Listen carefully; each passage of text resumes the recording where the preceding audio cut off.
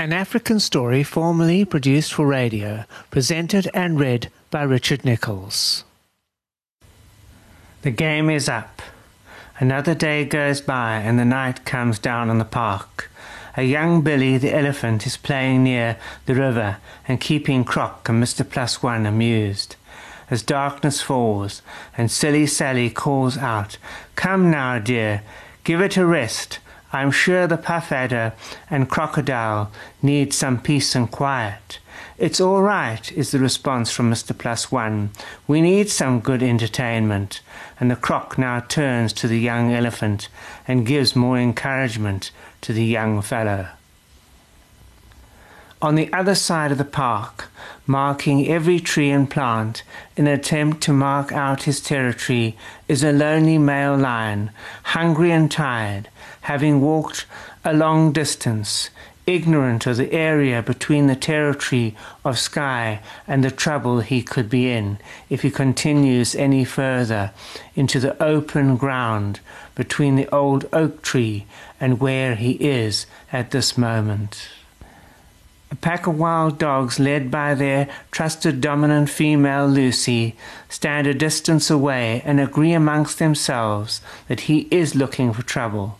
Sky will not stand for intruders coming into his area of the park. A bit of movement in the park can mean anything, but in this case it was an old friend making his way back to the river bank. Clip, the old African python, was back with his trusted friend Mr+1. "Good to see you, fine fellow," said Clip to the puff adder. "Long time no hiss," said Mr+1. This kind of talk was very unusual, as the adder prided himself on a good command of animal speak. Slang was not his way of talk, so this took Python by surprise. "You're in a good mood tonight, I see," replies Clip. On that note, all were off to their respective dens.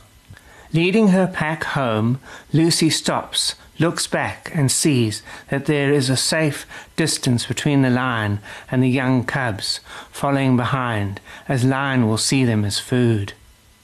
The night falls fast, as the only sound is that of the wind blowing the trees side to side, and the usual nocturnal animals come out to play.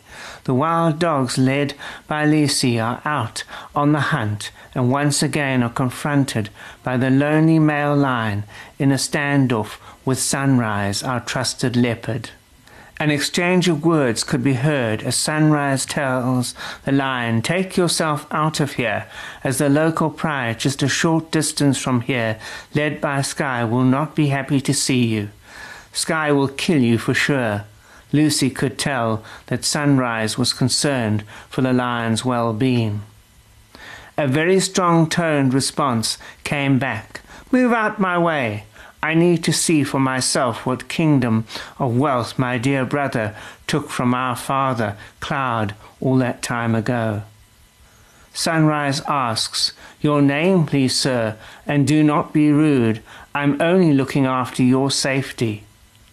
Our dear son, as he was known for short by closest friends and family, had a very respectful nature, and it was for this reason Sky had taken the old boy into his trust. "The lion, my name is Keyfor, in answer to your inquiry.